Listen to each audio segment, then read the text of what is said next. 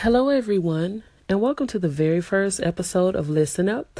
I am your host, Sarita Nevels, and I am super excited today about our topic. We're going to be talking about dreaming. And why are we talking about dreaming? I am glad you asked. Everybody knows that January the 15th is the day that we celebrate the life and legacy of Dr. Martin Luther King. And what was he? He was a dreamer. Despite the opposition he faced, he dreamed anyway. And I want to encourage you to do the same. But first, I have a few questions. Do you have a dream?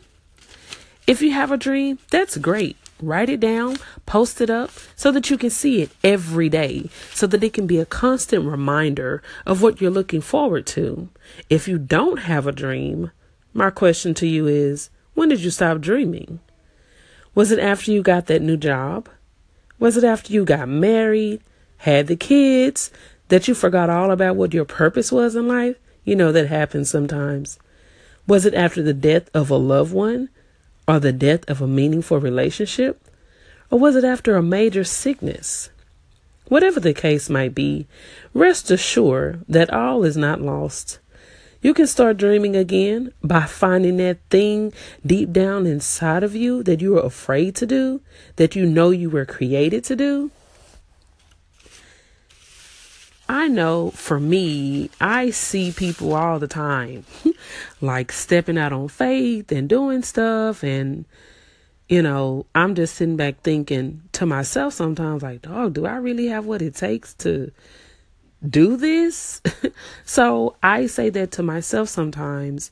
And so I want to encourage you, just as I've had to encourage myself and tell you that you have everything it takes to do and to be all that God has created for you to do and to be. You have what it takes. It's already on the inside of you.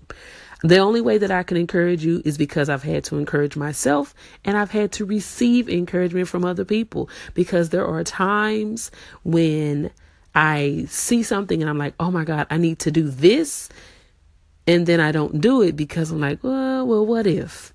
Well, who cares about the what if? Today we're talking about dreaming, and we're talking about dreaming in spite of.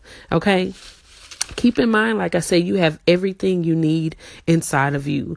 God has given you every tool. Everything you need is inside of you to do everything that He has called you to do. So I just want to encourage you to dream in spite of your fears, your friends, your family, your current financial situation.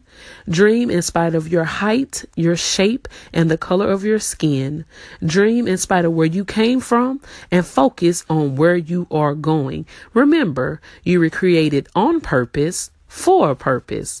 Remember that you were created on purpose for a purpose. So this is Sarita Nevels. I'm going to go ahead and sign off, but know that you are not in this alone. We are in this together. I'm on my own journey, and I'm on the journey with you so we can get to the other side. Know that I love you, and that's the truth. And until next time, be encouraged.